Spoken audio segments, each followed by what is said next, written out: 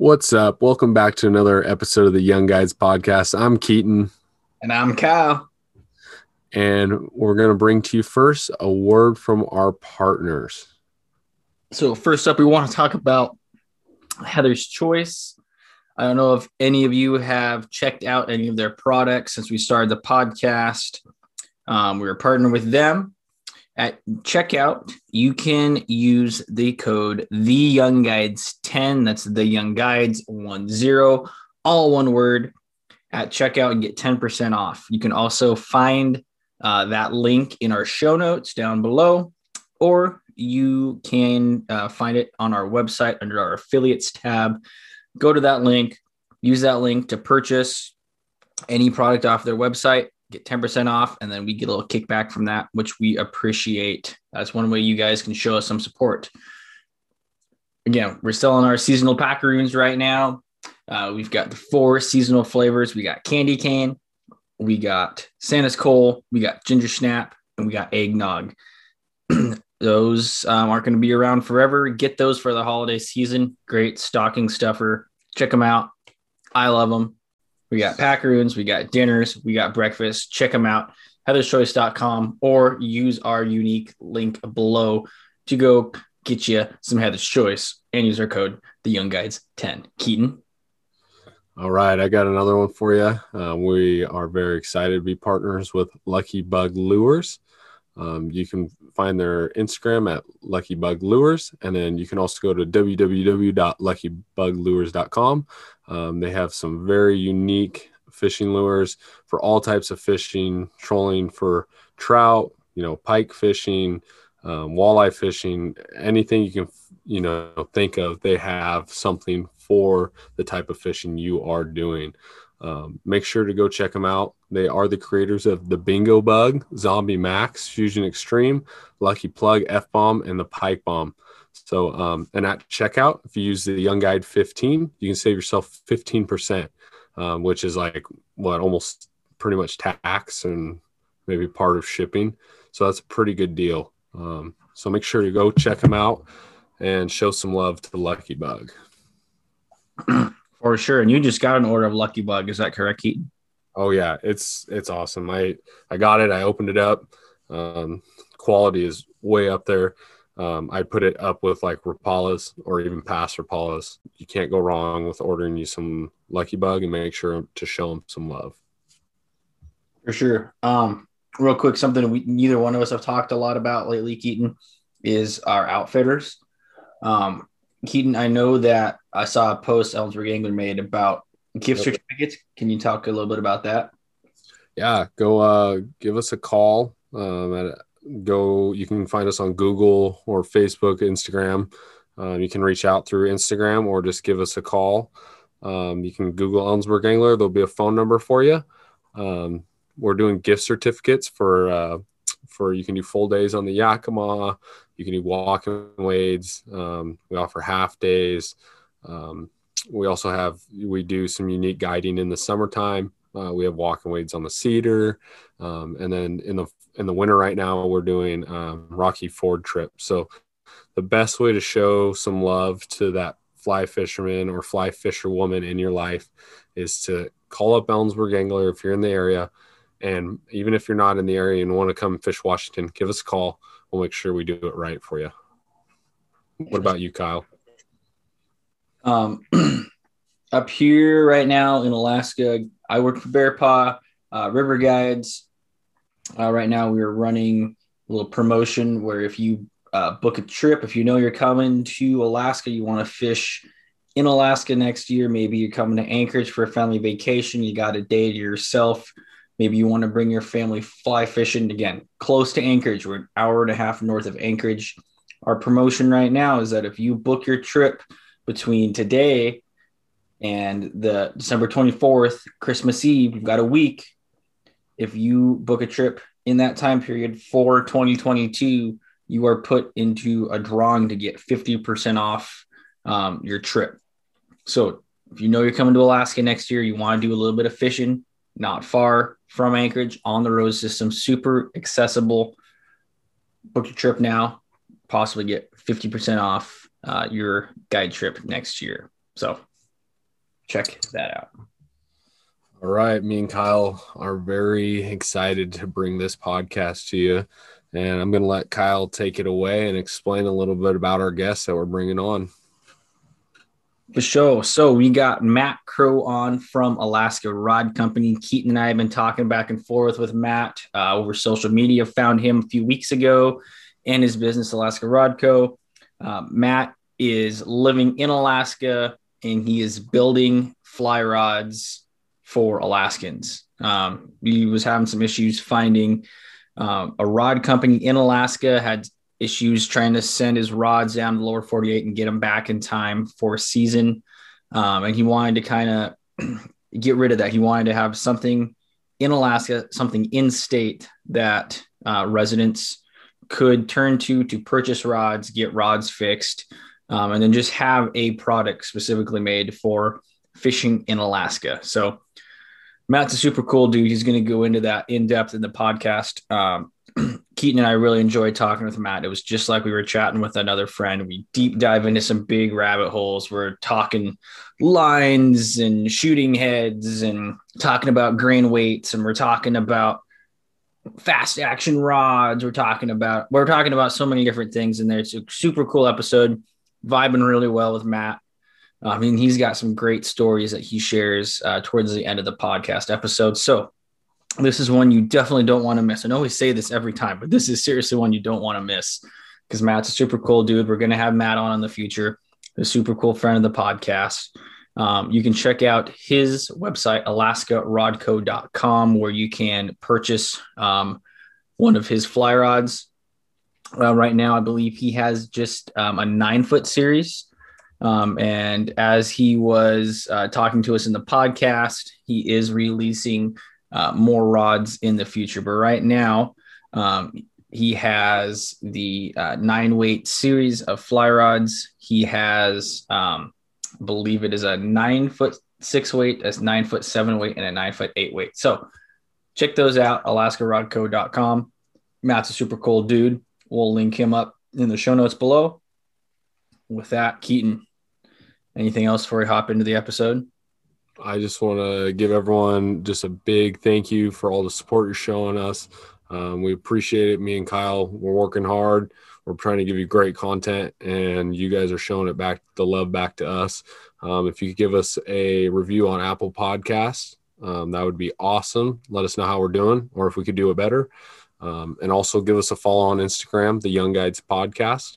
You have ways to access our website from our podcast and Instagram. You get to see our upcoming episodes. You get to see a bunch of cool stuff. We share some of our personal experiences on our podcast. So like a few weeks ago, Kyle shared his snowstorm happening in Anchorage, Alaska, and him digging out his truck. So if you want to see some of that as well, give us a follow on there. And even if you see a message, if you like what you're seeing, can you show us a little love and share it to your story, tag us, and we'll put you on our story. So without further ado, here is our podcast.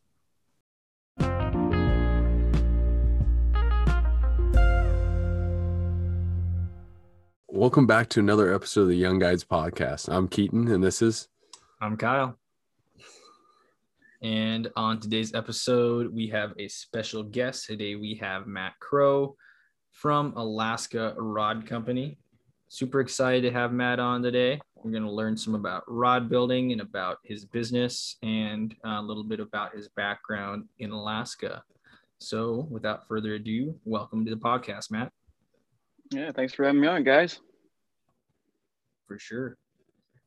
So go ahead and give us a little bit of background on yourself, Matt. Tell people where you're at, what you do, where you grew up.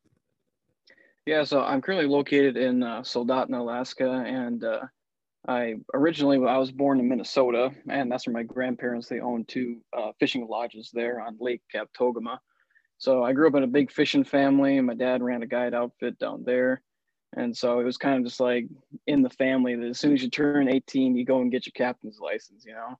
And so turned 18, went and did that and started guiding in the family business. And then a couple years later, I went to a little private school in Wisconsin. and I was kind of doing my thing down there. Didn't really know what I wanted to do as far as a major. And all of a sudden I met this pretty little girl from Kenai, Alaska. And I'm like, oh man, that's pretty cool, Alaska. So we got to talking, and then I was doing the college thing, kind of, talking to several girls or whatever. And I went home for summer break, and I was doing my guiding thing. And then I saw it was leading up to the fall semester, and my wife Megan posted an Instagram picture of this big coho, like this beautiful buck coho, and I was like, "Ooh, hold up now!" So I texted her. I'm like, "Hey, how you doing?" kind of thing, and one thing led to another, and we started dating, and then she graduated, moved back up to Alaska, and I had a couple years left, and so I was like, "Hey, where are you going?" So I moved up to Alaska, went to Homer. I started working on halibut charters, and then after that, I was in the medical field for a little while. I was working respiratory, and I originally went into that, thinking it would be a good career choice, and it was good. And anybody who's in the medical field, it's an awesome profession. But the whole time I was in it, it really didn't seem like it was a good fit for me. It just kind of felt, off.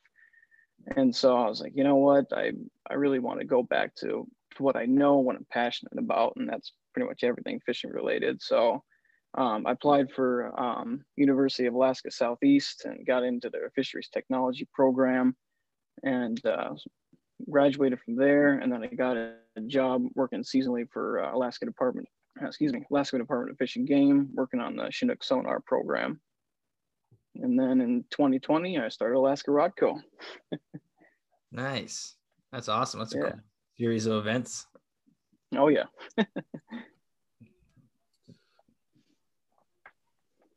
But yeah, no, I originally, how I started Alaska Rod Co. is, I think it was the beginning, like the start of, people were talking about COVID was happening, and it was starting to kind of trickle into, United States. And yeah, I think it was like the summer, I can't remember. I think it was the summer, like before COVID officially hit. And I was fishing with one of my rods, and it busted. And this is like the beginning of summer. And I contacted the manufacturer, and they said, "Oh yeah, ship it back to us."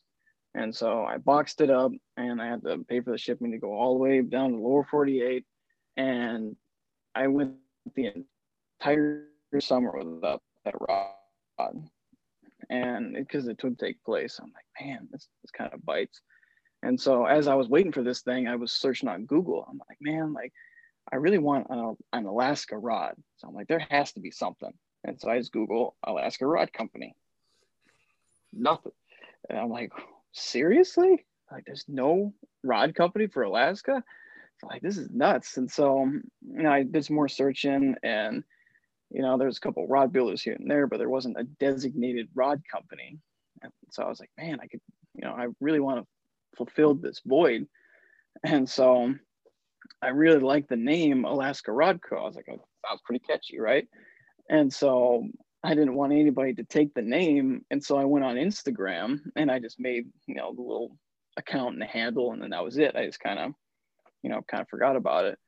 And then I went back to it like a couple weeks later, and people are randomly finding the page and liking it and whatever. And so I posted, a couple of videos of, the rods I was making, and people are starting messaging me and say, hey, could I get a rod? What are you making? All this stuff. This is a cool idea.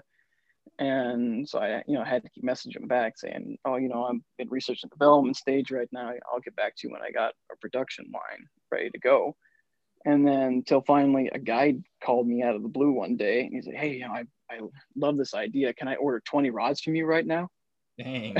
And I was like, oh, well, and at this point I just fell into rod building as an addiction. Like from the point that I made my first rod, like I just kind of sat down. When you finally get done wrapping everything and putting the cork and everything on, it's just a crazy addicting feeling. And so I just fell into it, and I loved it, but it was more of just a hobby. There's tons of rod builders that just do that just for fun.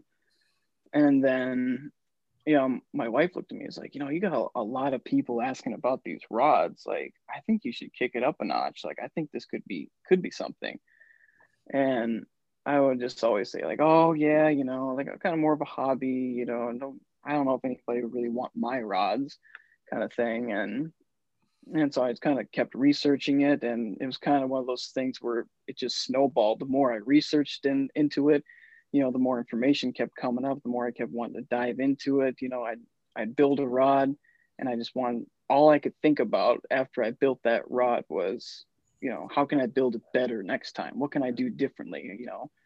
And it just kind of spiraled into what it is today. And so, yeah, I got a 9-foot line out right now.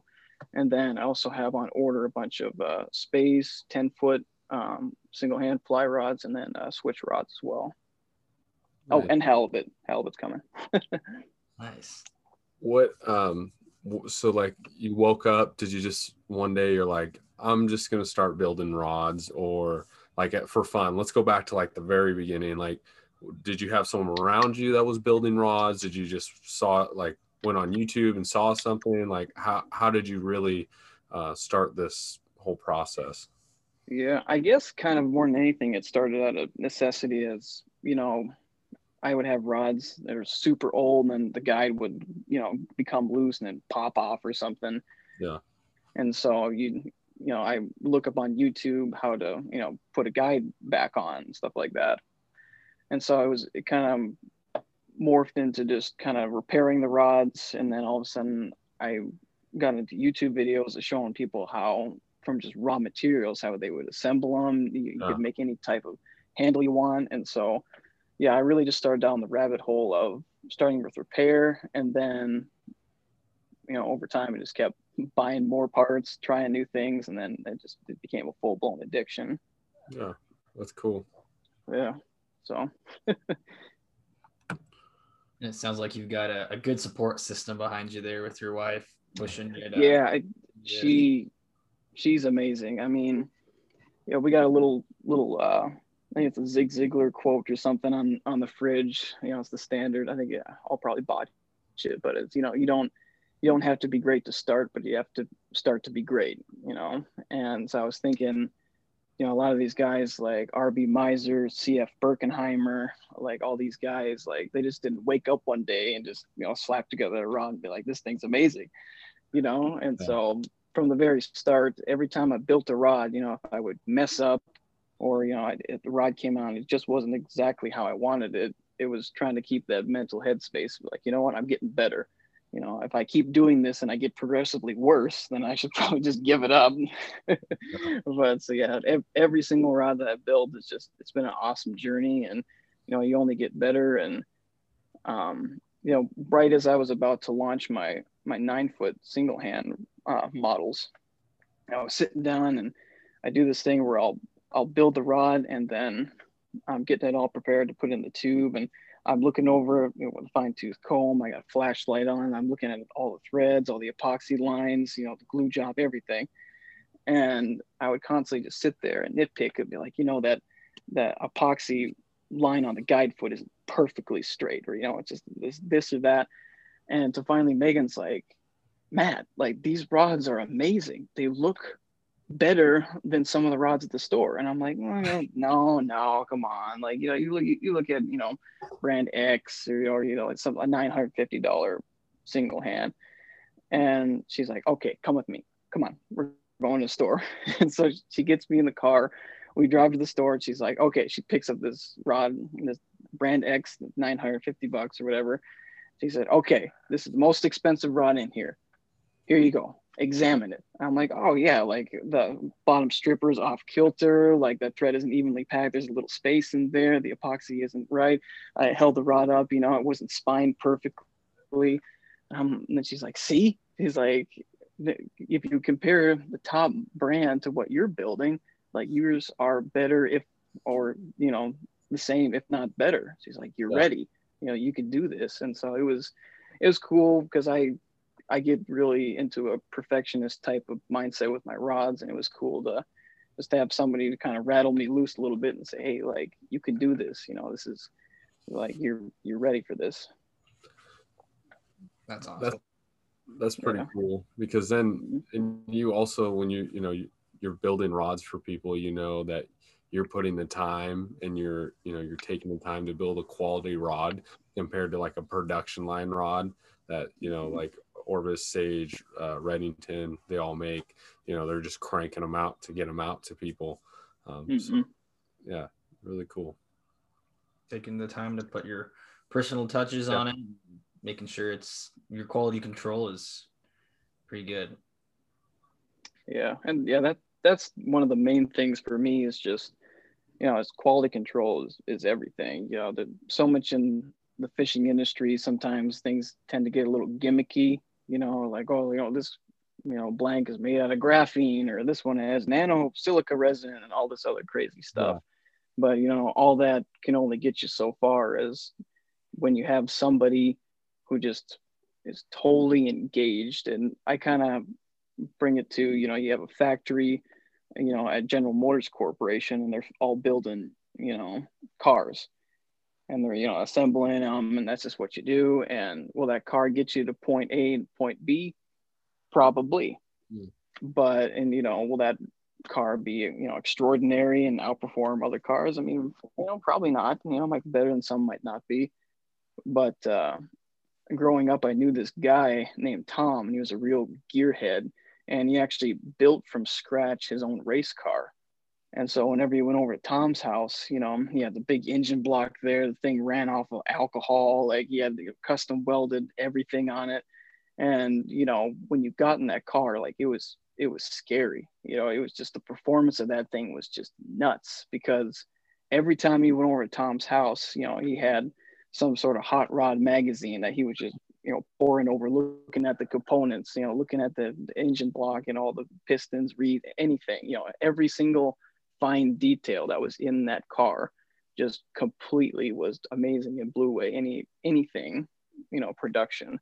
And so that's kind of what I like to do with my rods, is I just spend so many countless hours just researching components, different ceramic inserts, different carbon fiber prepregs, different epoxies, anything, and just have the constant drive to, evolve and, make something better. And so it's really fun. And that's, just something that you can really delve into and create something that's catered to really high performances. It's really fun to do. Gotcha. How many rods have you built in total now? So since production started, I think I got about probably 30 to 40 of the 9-footers. And then, and then I got, I think 20 to 30 10-footer blanks coming, and along with space and switches too. So cool. Now you say that you're like, oh, production, but production's just you, right? yeah. That's the big thing, is usually I'll say like we are researching this or something like that. And so when I say we, I'm the builder, and then my wife handles all the business side of things, so which is good, because I'm just the blockhead weirdo out in my garage, obsessing over these rods. And then Megan's the one that's actually, hey, like you need a tax ID, like you need a business license, like you need to pay, sales tax on this or whatever, you need a website domain. And so she kind of reels everything in and keeps everything on the straight and narrow. So without her, I'd just be some schmuck out in the garage, just slapping things together. So oh man, that's awesome. Rod builder and quality assurance, huh?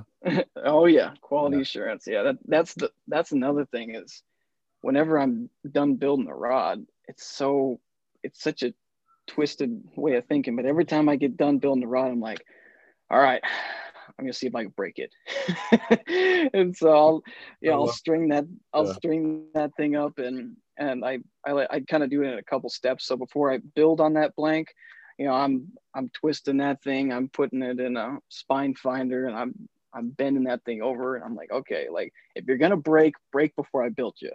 And then I get it built, and after it's built and cured and everything, I'll take it, and I usually string it up, I'll either attach it to something or have Megan hold on to one end of the line, and I'll just high stick that thing, just bend it. And I'm just putting everything I got. And the whole time I'm thinking, oh, all those hours, please don't break. But, if you're going to break, just do it.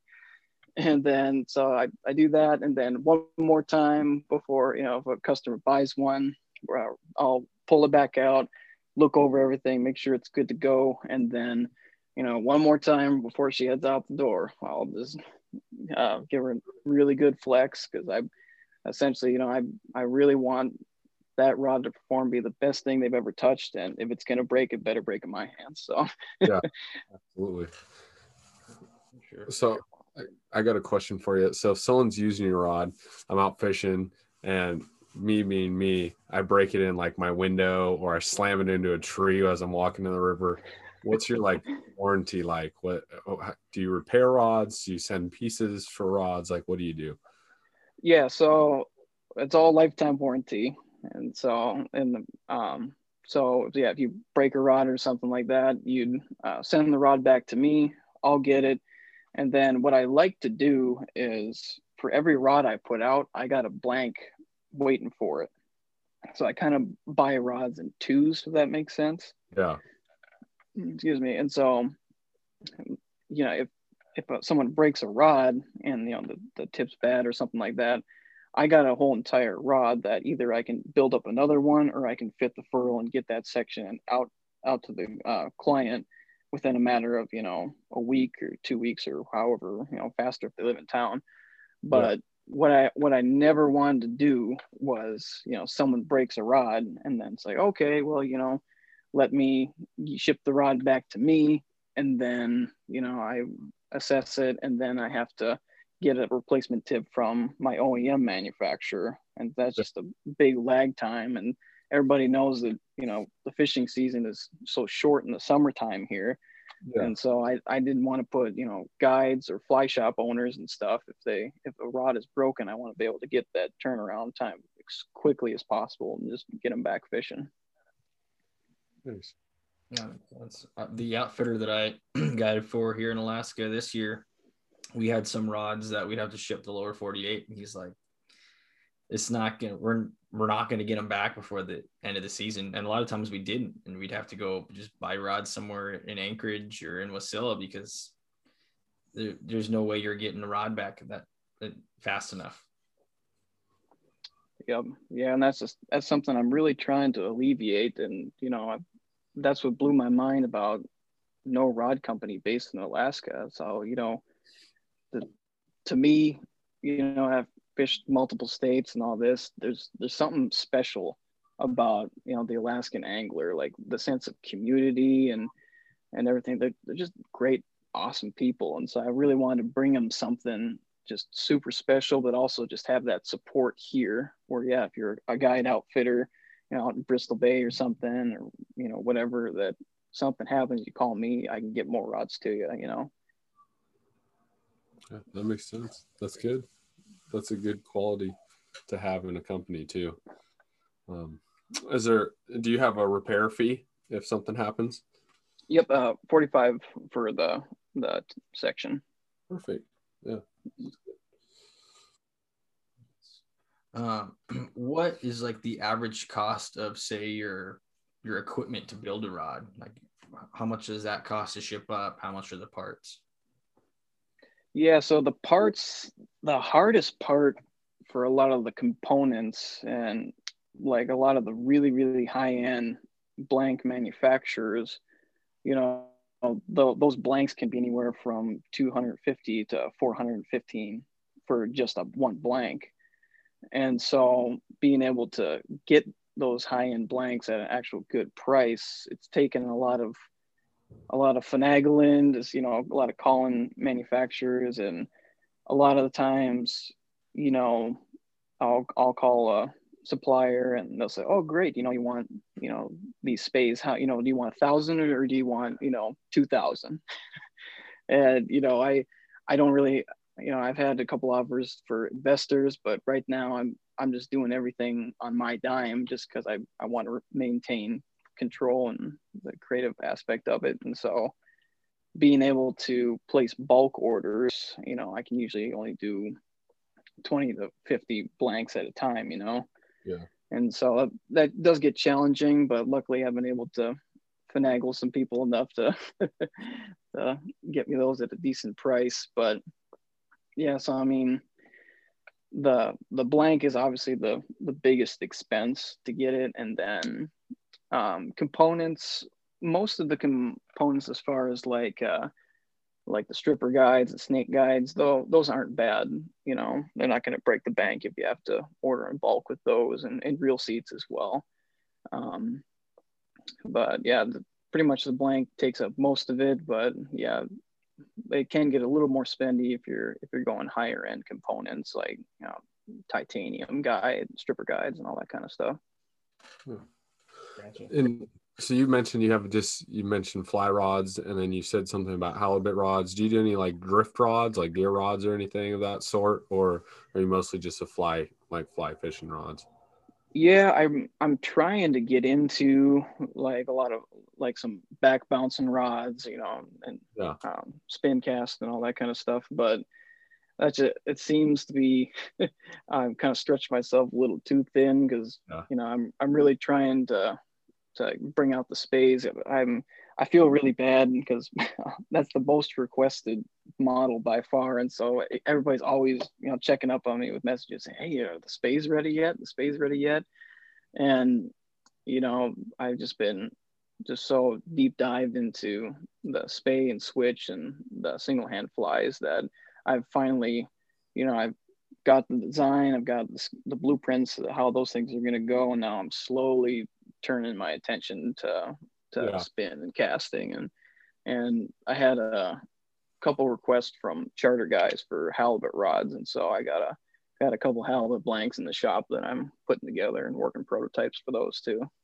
That's awesome. Yeah. Cool. How customizable are your rods? Like, say I want to really trick out my rod. Is that something you can do, or is that more on you and how you want to build that rod? Yeah, so I try and walk the fine line of a production rod. So yeah, I'm trying to put out rods where they're uniform, they have our signature, burnt burled cork handles. And so when you buy a Alaska Rod Co. rod, you know what you're going to get. It's production signature. It's what it is. And so I try and, I'll do some silver trim bands and things like that. But when it comes to more, tricking it out and having all this crazy, inlays and all this fancy thread work and different cork, that gets to me more of the custom rod builder's realm, and which I could do, but if you're trying to bust out as many rods, the more thread work, the more intricacies, it kind of eats into the clock. Yeah. For sure. The more time you spend on that rod is, you're starting to lose value on that rod from experience of like, I have also friends that build custom rods. So, they're doing the personalizing and they're like, well, yeah, it's really cool in that you see the end product, but at the end, I have like 4 weeks and just doing this little like American flag pattern on it, Yeah. Yeah, and I mean that's tough though, because there has been multiple times of I'll be making a rod. I'm like, oh man, I'll just throw a saw blade on on the end furrow part. It'll look cool. I'm like, no, it has to be uniform. But so we were talking about your rods, the kind of rods that you've been building, some of your components and everything. Where can people find your rods? Are you located in any stores? Do you have any shops or retailers selling your stuff? Yep. So you can find them at www.alaskarodco.com. And then we have 2 authorized dealers right now. We have Wilderness Way in Soldotna. And then we got Mossy's Fly Shop up in Anchorage. Oh, that's super cool. That's awesome. Do you know if anybody's purchased any of your rods through either one of those? Yeah, it was funny. I dropped a couple rods off at Wilderness Way. They were my first dealer, and so I dropped the 2 rods off, and then I just kind of went off and did my thing. And then shout out Cooper, one of the employees there, messaged me, I think like a week later or something like that. And he had sent me a picture of the 2 rods sitting on the counter. He's like, hey, I just sold both your rods. Like, we need a couple more. I'm like, oh, okay, that was fast. Awesome. So Awesome. ran him over there. Yeah, I guess it was some dude from out of state. He like saw him. He's like, those look cool. I'll take both of them. I was like, oh, okay. How many rods do you think you've sent out to people or people have bought? Like, what would be your guess? My guess. Let me think about this. I know it's over 15. I'm not sure if it's more or less, but and the cool thing is that, my company is such in the infant stage right now. Like, if I sold one, I would just be, ecstatic, And so just I just sold, over 10 9-footers. It still just blows my mind that, for right now, I would consider it a success. There's so many models that people actually ask for.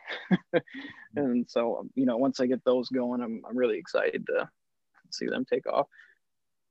That's rad. For sure. How many people have you had from out of state approach you versus in state to have a rod or to purchase a rod from you? It's pretty much all Alaskans. Oh, yeah, and it's no secret that's that's my target audience. And there's been a couple people from like Washington or somewhere at the the West Coast. They'll message, but primarily it's majority Alaskans. That's cool. That's cool. Alaska owned company, and you got local community support. That's one thing I've noticed since moving up to Alaska is just the community of people here. I mean, we're all, I feel like, pretty independent people, but in a way, we're also very interdependent on each other, and we work together and help promote each other because we're all we got up here. Yep. Yeah, and that's kind of like one of the things that really just gave me more steam to keep going, because some of these guys, they didn't know me from Adam. I'm just a schmuck in my shop building rods, and there's been a couple times where these photographers, they would message me, and shout out Nate, my buddy Nate. He takes amazing pictures, and he was like, hey, like, could I take one of your rods out and just shoot a bunch of pictures? And like, yeah, he like shot a bunch of professional grade pictures with my rod. And like way better, because I would have been out there with my iPhone trying to take these goofy pictures. He has all the equipment. And yeah, he opened a Google Word doc or Google Drive and just dropped them all in and say, hey, here you go, use them. I want you to have these for your website, for promotions and stuff. And yeah, another one of my buddies, Tyler, he just messaged me and said, hey, I'm going on the Fish'em LLC veterans guided trip, and he's like, could I take one of your rods with me, and I can take pictures of it, and kind of get some publicity going for it. I was like, yeah, sure, I'll make it happen. And so yeah, it's been multiple people just reaching out, and everybody just wants to support it. And so, and whenever somebody does that, it just ups the ante a little bit more to every time I'm building a rod, it's like, is this rod, going to go to Tyler? Is it going to go to Nate or Cooper? It's just, it just drives me to every rod. I want to just be out of this world for performance, but also just special, because, you never know where it's going to go. And, if I'm building it for people like that, it's gotta be special. Yeah. We've kind of talked about the premise of your whole company. Now I'm going to kind of get into the more technical stuff on the rod side. What kind of actions would you consider your rods? So they're all fast action. Yeah, because for a lot of the applications of what my anglers are doing, I thought about carrying something like a moderate action, but I really felt for a multi-purpose, fly rod, a fast action will, get the rod done, whether you're, an experienced caster, you're a beginner, intermediate, everybody can seem to roll pretty good with a fast. Yeah, cool. Towards when someone orders like a spay rod or a switch rod, how do they figure out their grain window for that rod? Yeah, so the grain, I'll have it posted on my website of, whatever length and weight they're ordering. I'll have a correlating, grain. I did think about putting the grain window actually on the blank, but I like keeping my rods, as slick and as simple as possible. So I'll have all the grain weights available on the website. That's cool. That's super handy because when I was first getting into two-handed fishing on the switch, I was talking to Keaton, trying to figure out where do I find the grain window. All right, Keaton, this is the rod I have, and he's like, all right, you need this and this and this and this. So it'd be nice for people to just order the rod on your website, and then boom, right there it says this is the grain window that you need. Do you have any brands that you or types of shooting lines that you think work better with your rods? Yeah, so for actually Skagit heads, I love anything Rio. The Rio Skagit Max, that's an awesome head. Airflow makes a good one, but and there's 8 billion types of running lines and stuff, but I like the OPST laser. Yeah, I think it's laser. Yeah. Gotcha. As you can, I said shooting lines. I still don't know a lot about two-handed fishing. I heads, running line. It's all I'm still learning. No, still you're all good. Gadget. I'm extremely dyslexic, and so yeah, usually when I'm like explaining things to people, I'll get the running line, the shooting head mixed up, and Yeah. So yeah, no, you're not alone. What are your rods like? What are your rod weights? Like, do you have lighter weight rods? Do you only stick to like building from like 5 weights and up? Yes. Can you go on it? So with the models I got coming, I'll have 6 through 8 for the switches and the single hands and stuff like that. And for my rods, a big thing about rods and part of the rabbit holes that I go down whenever I'm doing research is, if you go out and you buy, brand X of rod and you throw on your Rio, 6-weight line on it, Mm-hmm. forward tapered, whatever, throw it on there and you go and cast it, whoopee, you have a great time. And then you will go out and you want to try a different rod. And so you go out and buy it and you slap the same line on that rod and you go out, cast it around and think, oh boy, I blew it. I bought this new rod, I cast like junk. And the tricky part is, and this is why I love Rio, is what the association, I forget what the abbreviation stands for, but the AFFTA is a fly fishing association that set a standard for what, the first 30 feet of fly line weight is going to be. And so, and depending on how that rod is manufactured, if you put it on a deflection graph and then you add certain weight and then do some fancy calculations of what that rod truly is, you may have, the rod you previously had that casted nice with that line, then, that rod might be a true 6-weight. And then all of a sudden you buy this new rod and, it may be a 6.5, it may be just a little bit more heavy. And so that line's not going to respond as well as what you were using on your other rod. And so the AFFTA has a list on their website of, if you have this rod weight, you can go down to the list and so say this is what the grain and the first 30 feet of flying line, this is the optimal window you want. And so when you go on Rio's website, you can pull that up and you can say, all right, where am I at? And that's why I have a hard time deviating to other brands, just because I have a lot of faith and trust that Rio does a lot to keep in correlation with the AFFTA. Yeah, I was gonna just to kind of piggyback on that Rio Spay recommendations chart. I think that's if you Google that, that's the chart that pops up.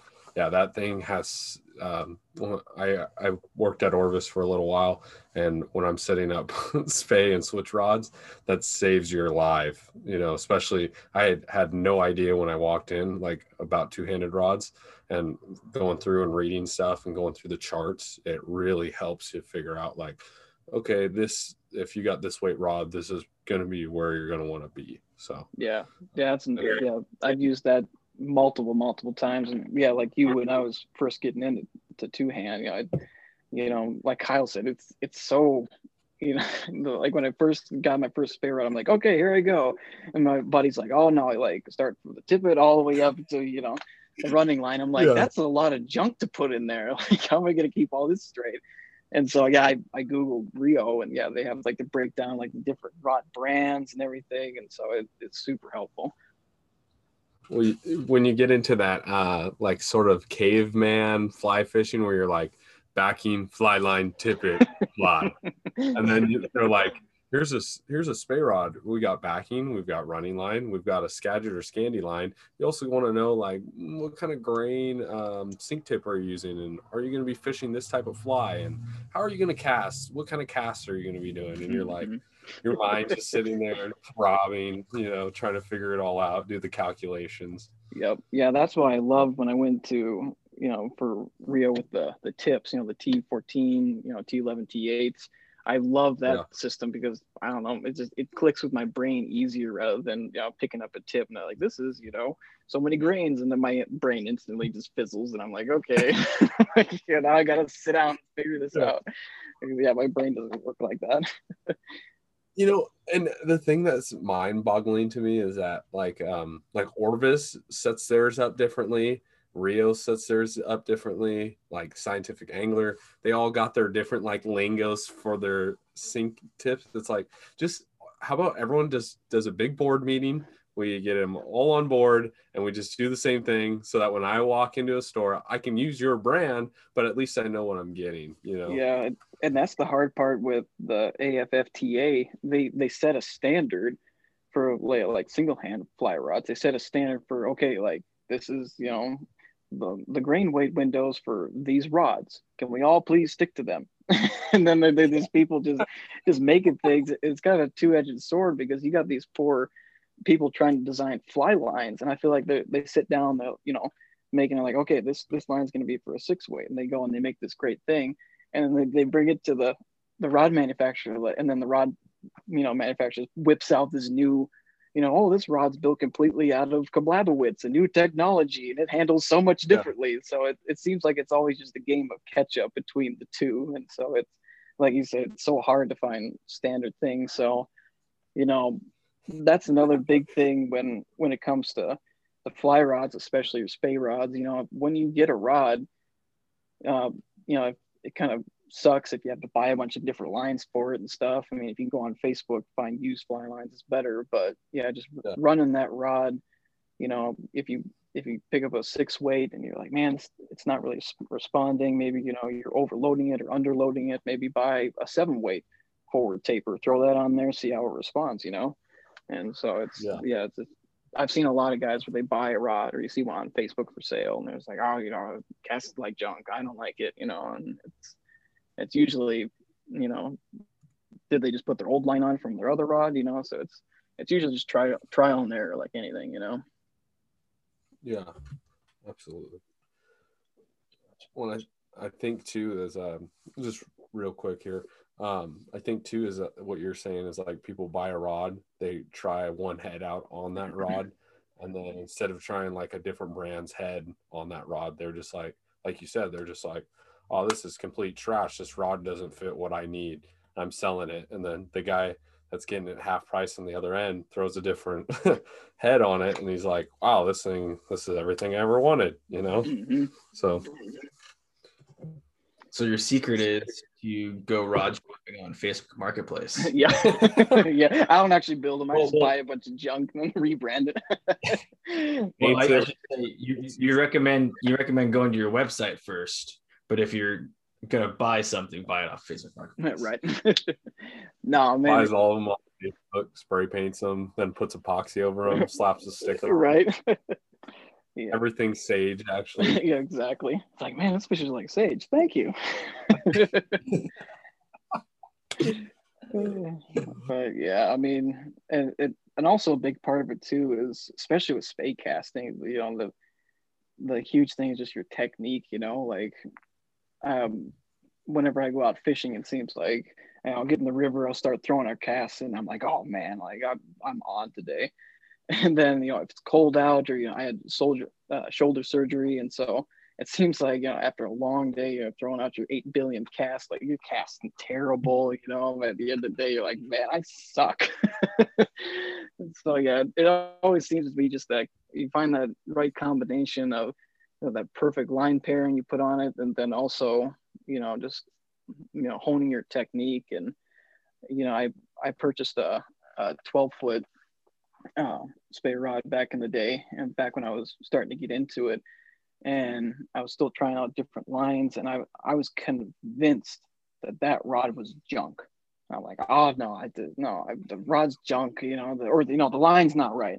And then my buddy Eric, AK Trout Spay, he was with me, and he's like, well, let me try it. And he picks it up and he throws this huge loop way off of there, it takes up all the line. It looked great, and I'm like, oh, yeah, okay, all right, I get it. Like, I just suck. That's awesome. Yeah. Yeah, I'm nowhere near like where everyone is throwing spay rods, so I'm still like pretty new. I know the basics. I kind of know the technology of it, but like I go out with my friends. I have a friend named Eric, and he just bombs it across the river, and I'm over here doing looks like I'm one of the ribbon twirlers in the, in the Olympics. Yeah. Yeah, like that meme is literally me. I'm out there like doing this, like trying to spin it all around and whip it out there, and it goes like 30 feet. And I'm like, yes. And he's like, that was a terrible cast. I'm like, it went out there, okay? I got running line out. It counts. There's 10 feet of running line out there. I know, that was me when I was trying to learn the snake roll. I was like, I'm like, there's no way I'm gonna get out of this without like hooking myself in the face. Yeah, my go-to is the snap C. That's like all. That's the one I know. Yep. I don't do it enough. Yep. The snap and the double spay. There you go. That's all you need. That's all you need. Yep, that's all you need. Fish don't just know which way the wind's blowing. Right. Fish don't care what it looks like as long as you present it good. You're good. If it slaps out there and the line gets tight and it swings in front of a fish, and that fish eats it, I consider that a win. Yep. Perfect. You know what my secret is only fish rivers that are 40 feet wide. There you go. Did you see me? I bombed it all the way across the river. Yeah, the river's 20 feet wide, Keaton. Doesn't matter. I got it there. Yeah, I always get a kick out of some of those guys who, like, they get the 14-foot space, the 13-footers, and they're just bombing it out there. And, and the run's like 20 feet in front of them. They're just like whipping it out there. I'm like, yeah, it's cool, but, they put it in front of fish now. Yeah. All the fish are like right at their feet. Right. Lobbing it to the other side. Yeah, well, it was so stupid because I was fishing the Kasilov. It wasn't this season, but last season. And I was doing that, it's getting into spay, and, I was really getting into my groove, and I was feeling it. I was whipping them things out there, and I didn't catch anything. And then I stripped in, and I just like flopped my shooting head out there, and I got one like 10 feet from me. I'm like, okay, you idiot. You look good, but yeah, I know. You look cool, right, but yeah, but no fish. Because you're like, oh, that's a nice running line you got there. Right. Okay, so we've talked about kind of lines and all that. Here's a very important part of the rod is a reel. What kind of reel do you find balanced best with your rods? So that's kind of a tricky question because for the spays, if you're looking like a Spaco reel or something like that, it's a little heavier. And so that's where I run into, if you're running a heavier reel, with rod building, you can either build the reel seat up blocking or down blocking. And that's basically what's going to balance out that rod really well. And so if you're looking to more like a classic clicker reel, Yeah. like I really like Spacos, but for any other type of reel, any type of, you know, spay type reels, they're going to be a little heavier. And so I do build my rods to compensate for that. But, when it comes to reels, I really like the Waterworks Lamson, however you pronounce it. I really like their reels. Just they're really light. I don't have to worry about them being too heavy. They really balance out really nice. So they're really affordable, and so I try and be realistic, and I don't think everybody's going to slap on a hatch or an able on onto every single rod. So I kind of that's always the hard thing is when I build something like, okay, like what's somebody going to put on this? What type of reel are they going to put? And all that kind of stuff. So I try and keep it as down the middle as possible. You like them to stay true to the weight windows. So like I know like Orvis reels will be like a 7 to 9 weight. Do you like if people are like, oh, I'm gonna go with like an Orvis reel or I'm gonna do a Reddington reel, what should they be following that 7 to 9 rule, or do you think like they should go a little heavier, a little lighter? What's your take on that? For my take, it always doesn't hurt to go a little heavier. Yeah. That because it won't throw off the balance that much. What always really burns my biscuits is when I see somebody, they got an 8 weight and they got this ridiculously small reel on it, and it throws out. For me, whenever I'm balancing out a rod, if a rod wants to, tip back a little bit, give the weight a little bit to me, that's if it can be annoying, but if you get that balance right, it's not too bad. But what really annoys me is when that rod wants to naturally just dip forward and you're Yeah. constantly trying to hold that rod up. And so that the balance really gets annoying for that. So usually, try and stay within the weights if you can, but, definitely, don't go too light. Yeah, I think a lot of people forget that's your counterweight when you're spay or switch fishing. Mm-hmm. So making sure you got that weight in the back so that your rod performs the way it's supposed to perform. Mm-hmm. Yeah, cool. Well, cool. Now that we kind of talk technical stuff, kind of talking some more big picture stuff, kind of reflecting back. Now that you're here, you got Alaska Rod Co. building rods, you're selling rods. What's the best advice that you could give to your younger self before you started Alaska Rod Co., before you're at where you are right now? The best advice I could give is just to believe in yourself. Believe that you're capable, of achieving your goals and your dreams. When I, first started out and got my captain's license, I was just this podunk kid. I would never have dreamed in a billion years that I could, make a rod to compete, with the best of them and have a rod company. I would have told you you're crazy. I'm just gonna, go off and guide and that's it. But so just sitting down and really believing in yourself, and more than that, make a plan and stick to that plan, but know that you're gonna fail. There's been so many times that I reached out to a manufacturer and say, hey, I'm from Alaska Rod Co. and they blow me off. I got so small of an order, they won't even talk to me, or I'm doing something and the rod didn't turn out right, or the balance was off, or I got over 15K in just blank research, and you just feel defeated sometimes, and you're trying so many different things, but if you give yourself some grace, and as long as you keep moving forward and believe that like I'm experiencing hardships, but I can overcome this, I can build something, I can do it. That would be the best advice I can give to younger me and anybody listening. If you got a dream and you're willing to do whatever it takes, and you're willing to keep at it and just keep punching, it'll happen. If you believe it, may take 5 years, may take 40, but as long as you keep punching, that's, you just got to keep doing it. That's awesome. That's cool. if someone was looking to purchase one of your rods or get in contact, how could they go about that? Yeah, so you can email me at alaskarodco@gmail.com. You can message me on Instagram, Facebook, or I got my company phone listed on my website and social medias as well.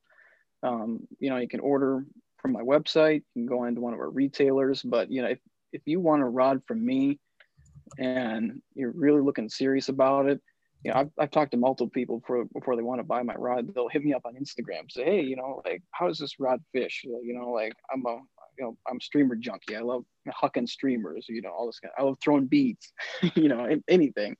If you have a certain application in mind, just message me, call me. I'll be happy to walk you through what they're like, the building process, the materials they're made out of, and just walk you through the steps. Because I know when I was trying to get into the technical side of things, I would reach out to manufacturers and, they would give me just kind of the rundown of what the rod is. But I really want to have that personal touch. If you really want a rod from me, I want it to be something that you're going to be happy with and that you're just going to fall in love with. So, this is what I love to do. It's, the main drive for me. So yeah, if you ever want a rod, reach out in any way that's easier for you, and I'll get you hooked up. Is there anything else we haven't asked you that you wanted to add? I guess favorite fishing story. That's always, a fun one. But hold on, that'll be at the end. Oh, okay. Yeah. Let's see here. Ask me. Is there anything else you wanted to? Is there any sports shows that you're going to? Anything along that sorts that you'll be at? Yeah, I was looking at going to the spring show up in Anchorage, but apparently there's a backlog list of people because I apparently 2020 backlog, so I'm on the waiting list. So I might be there, I might not be. Yeah. Hopefully, I haven't looked into. I think it's happening this year, but they've been canceling it, so I don't know. But the Spade Collab out in Cooper Landing. Hopefully, I'll be there if they have that. I'm not sure.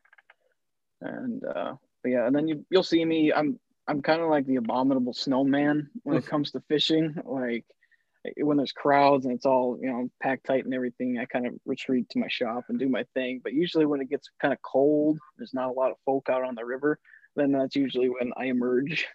So winter fishing, you'll probably see me out on the upper middle Kenai, these winter days. Cool, that's awesome.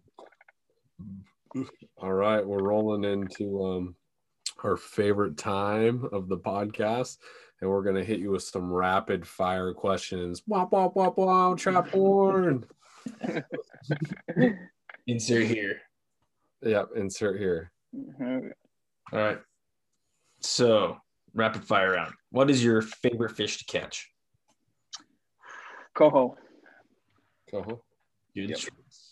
What's your dream destination to go fly fishing or fishing?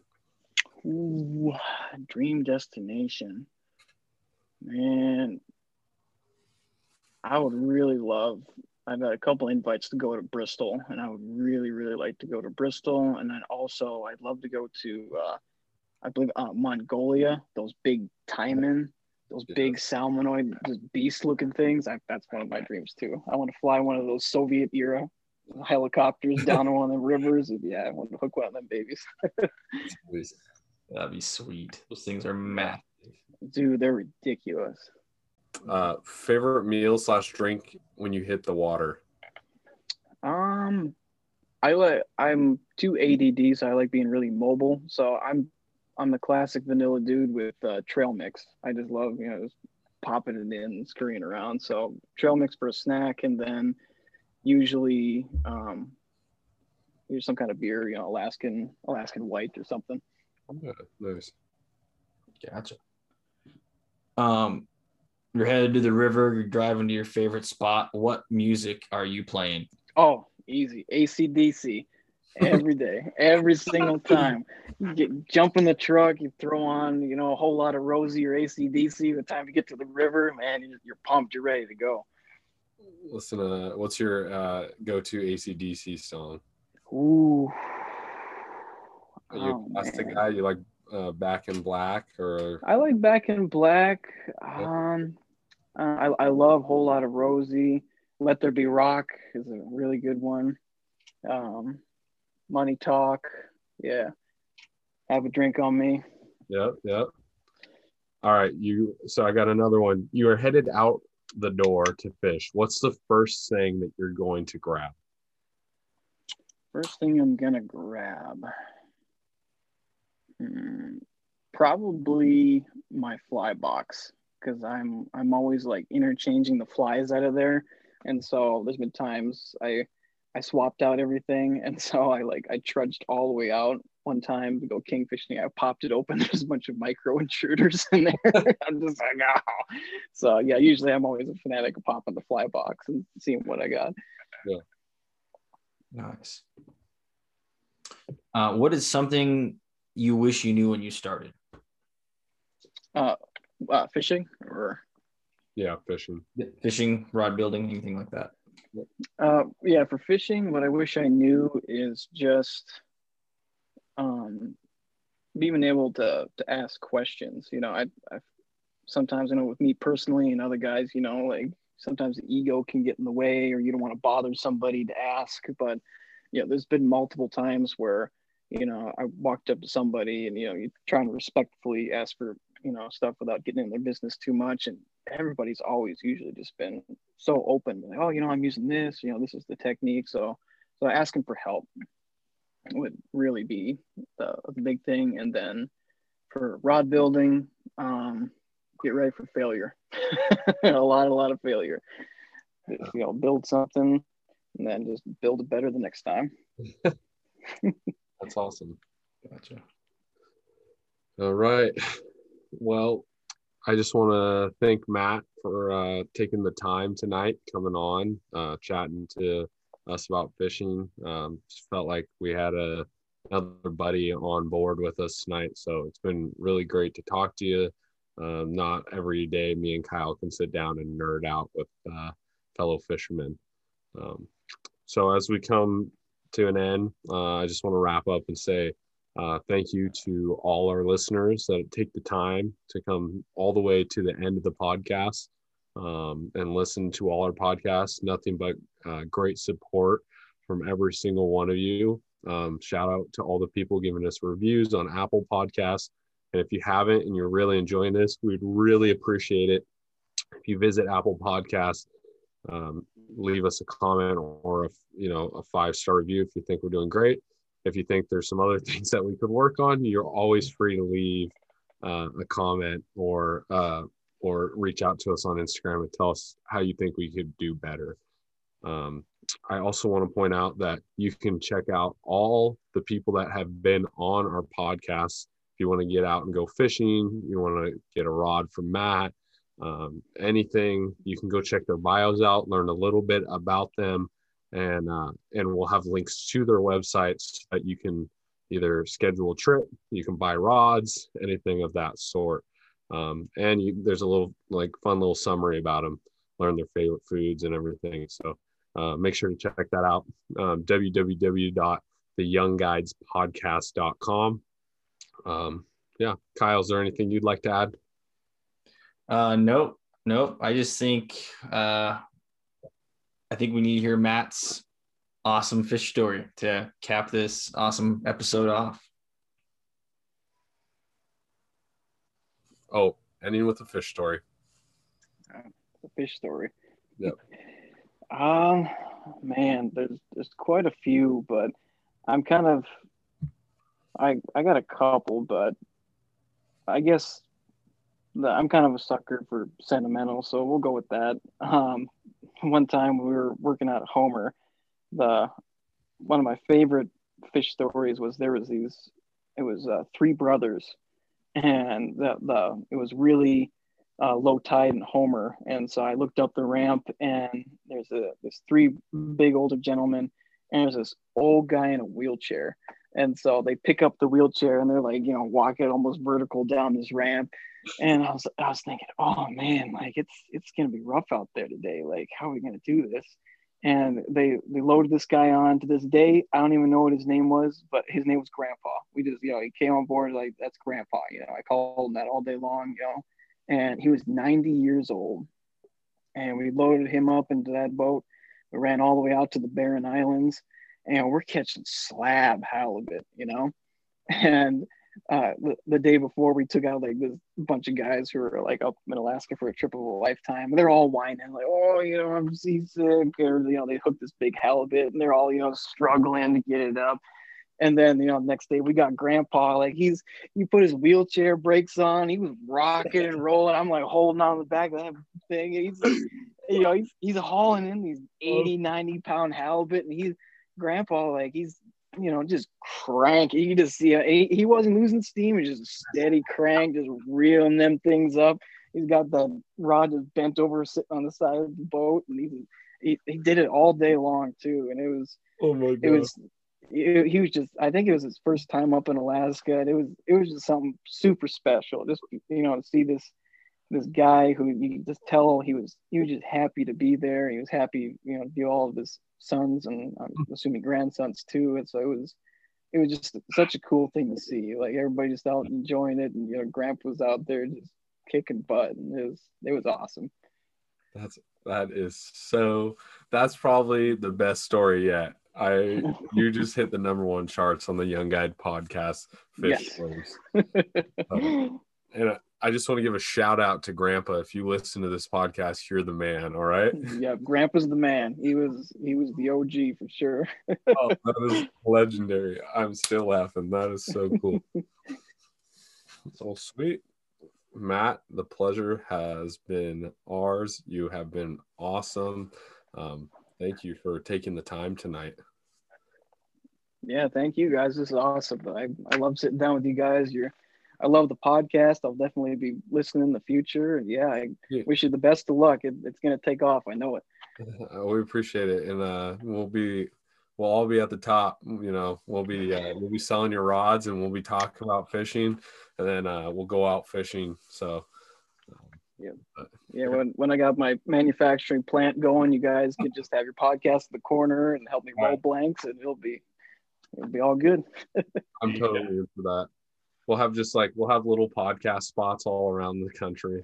There you go. Our podcast bounce out and travel and go fish. No, that's the dream, but yep, that's a stretch. Yeah, well, we'll make it happen. Keep at it. Just keep hammering them down. So. Yep. Well, yeah, Matt, we appreciate you being on. It's been a super fun podcast. And I know we're going to have you back on here in the future. And I know we're probably all going to chat off the podcast and keep in touch. So, yeah, absolutely.